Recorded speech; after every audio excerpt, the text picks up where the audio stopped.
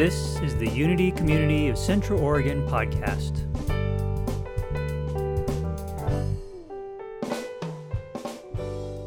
Good morning. It's so wonderful to be here. And I just want to thank Soulshine. What a beautiful, perfect song leading in to a talk about masculine and feminine. I learned a long time ago not to tell the music department what song to do, because they always picked something better than I ever would have thought. So thanks, guys. Let's start out this with a little poll. Gentlemen, have you ever walked to a door out in public and you're reaching to open the door and here comes a woman and you think to yourself, I don't know if she wants me to open the door for her or not, and I don't want to get in trouble here. Has anyone had that feeling? Yes. And then, ladies, have you ever had a man offer to help you with something? And deep inside that gritchy feel said, does he think I can't do it? Have you ever had that? Yes. So it's gotten so confusing in our society what our masculine and feminine roles are. And I'm not surprised at all that we're having a cultural crisis here on gender roles, because I think it's the next step for us to look into to really experience wholeness. Now, I see the women's movement as really happening from the Second World War. Men had to go off to war, women had to learn to do everything themselves, right? Rosie the Riveter, we can do all of this, and we can have the careers, and then we can go home and take care of the families. And then the men came home from war, and the women didn't want to give that up, did they? Now, I thought, why the Second World War, not sooner? And of course, I realized the Industrial Revolution made it possible for women to do everything. You know, us women, we can do it all. We can have the careers, we can come home, take care of the family. We don't even need to meet the sperm donor to have a baby. And that's all true. But it's only part of who we are, isn't it? There's so much more to us, and women, our culture has started teaching women to be this hugely independent, do it all, have it all, know it all, and that's what will be attractive to the world. And it's falling flat because there's something missing. We quit giving the cultural comfort of showing up as feminine. And we all have that too. And now I might be talking about men and women, but this works for LGBTQ as well, because there's the masculine energy and the feminine energy. Gender doesn't matter. There's the masculine and feminine energy. And women have lost touch with our feminine energy. Now, how did I figure that out? Well, you know, I used to be an airline pilot, very masculine career, and it worked to be in my masculine energy all day long. And I was, and it was effective. But then I came home and I brought it with me. And it never occurred to me how I was living a more limited life on one level. I would, go into a shop and they wouldn't have what I need. And I go, well, you need to get that for me, or I'm going to go somewhere else. That's an either or. That's very masculine energy. It never occurred to me at that time, which I've since learned to do, of approaching it differently. And the beauty of starting to awaken to that is not because it's wrong to be masculine, and not because it's wrong to be feminine, but the wild soul sanctuary knows that we're always stepping into being more of who we are. There's always more facets to you than you know.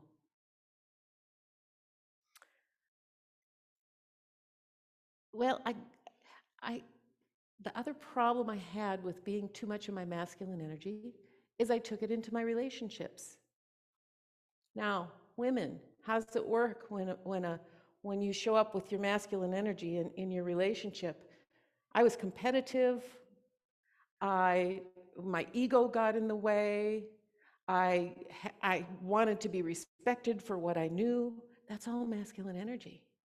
And whereas that's fine and good in a masculine feminine role, it unbalances the polarity. Now, I love the masculine feminine polarity. I could do so many talks on that. It's so interesting. But think of a car battery. And I know you've heard the analogy in New Thought of, well, I just want to be positive, so I'm going to have the negative charge removed from my car battery. It doesn't work, does it? The negative is needed just as much as the positive.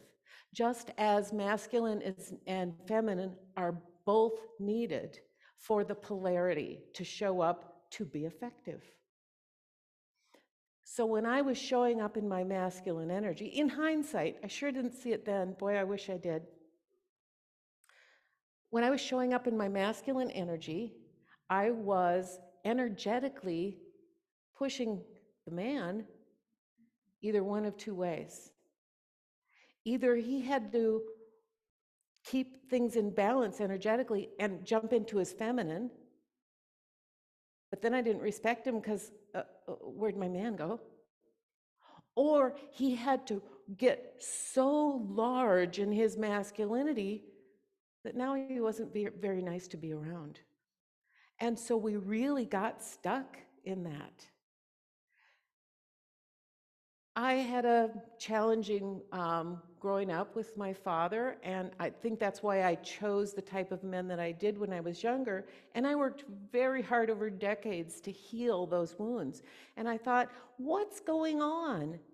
I've worked so hard. I've healed this. I have now such natural, wonderful memories of my father, and the rest are healed enough to where they're kind of, I can remember it, but there's absolutely no pain whatsoever. And I thought, why doesn't that show up in the type of men that I'm choosing now?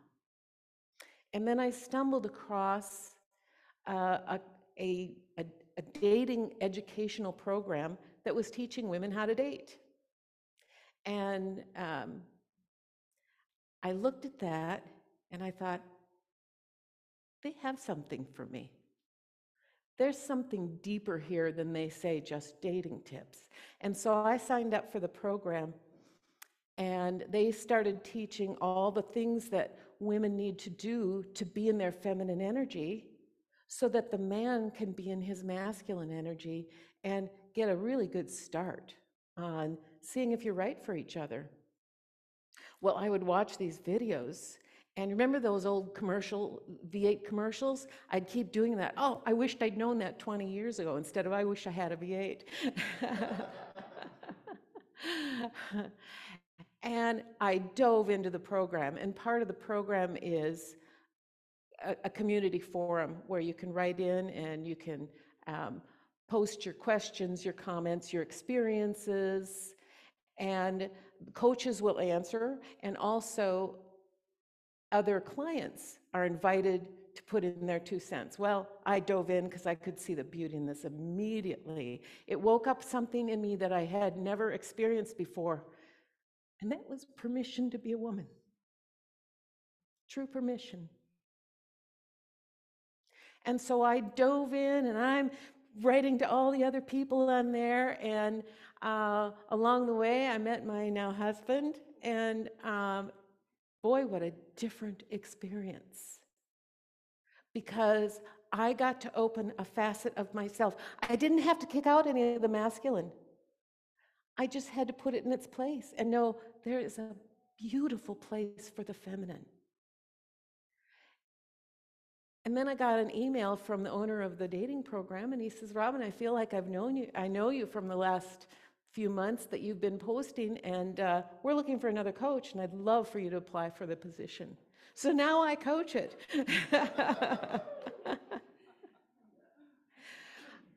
So the beauty of being in your masculine and feminine or actually, let's start with the limitation. The limitation is, where did women learn to be in their masculine? Well, they got involved in careers, right? And we learn from watching others. We learn from what they teach, and we learn from the way they are doing it. And who did women have to look at to learn how to be in the career world? Men. So they learned how to be masculine in careers.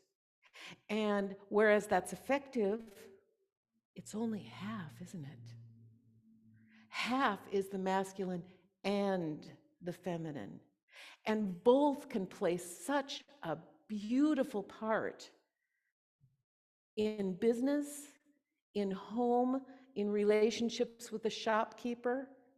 I had another instance where, now it was on the phone, because of course so much more is on the phone these days, where I needed something and it wasn't working out, and I called him, and instead of my old energy of, well, you need to fix this or I'm going to go somewhere else, I naturally went into my feminine and I said, you know, I'm having this situation and here's what's going on, and can you help me out? And invited their creative juices to come out and help me solve the problem.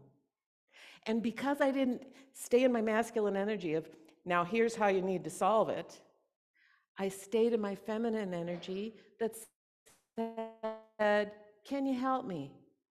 And I left the door open.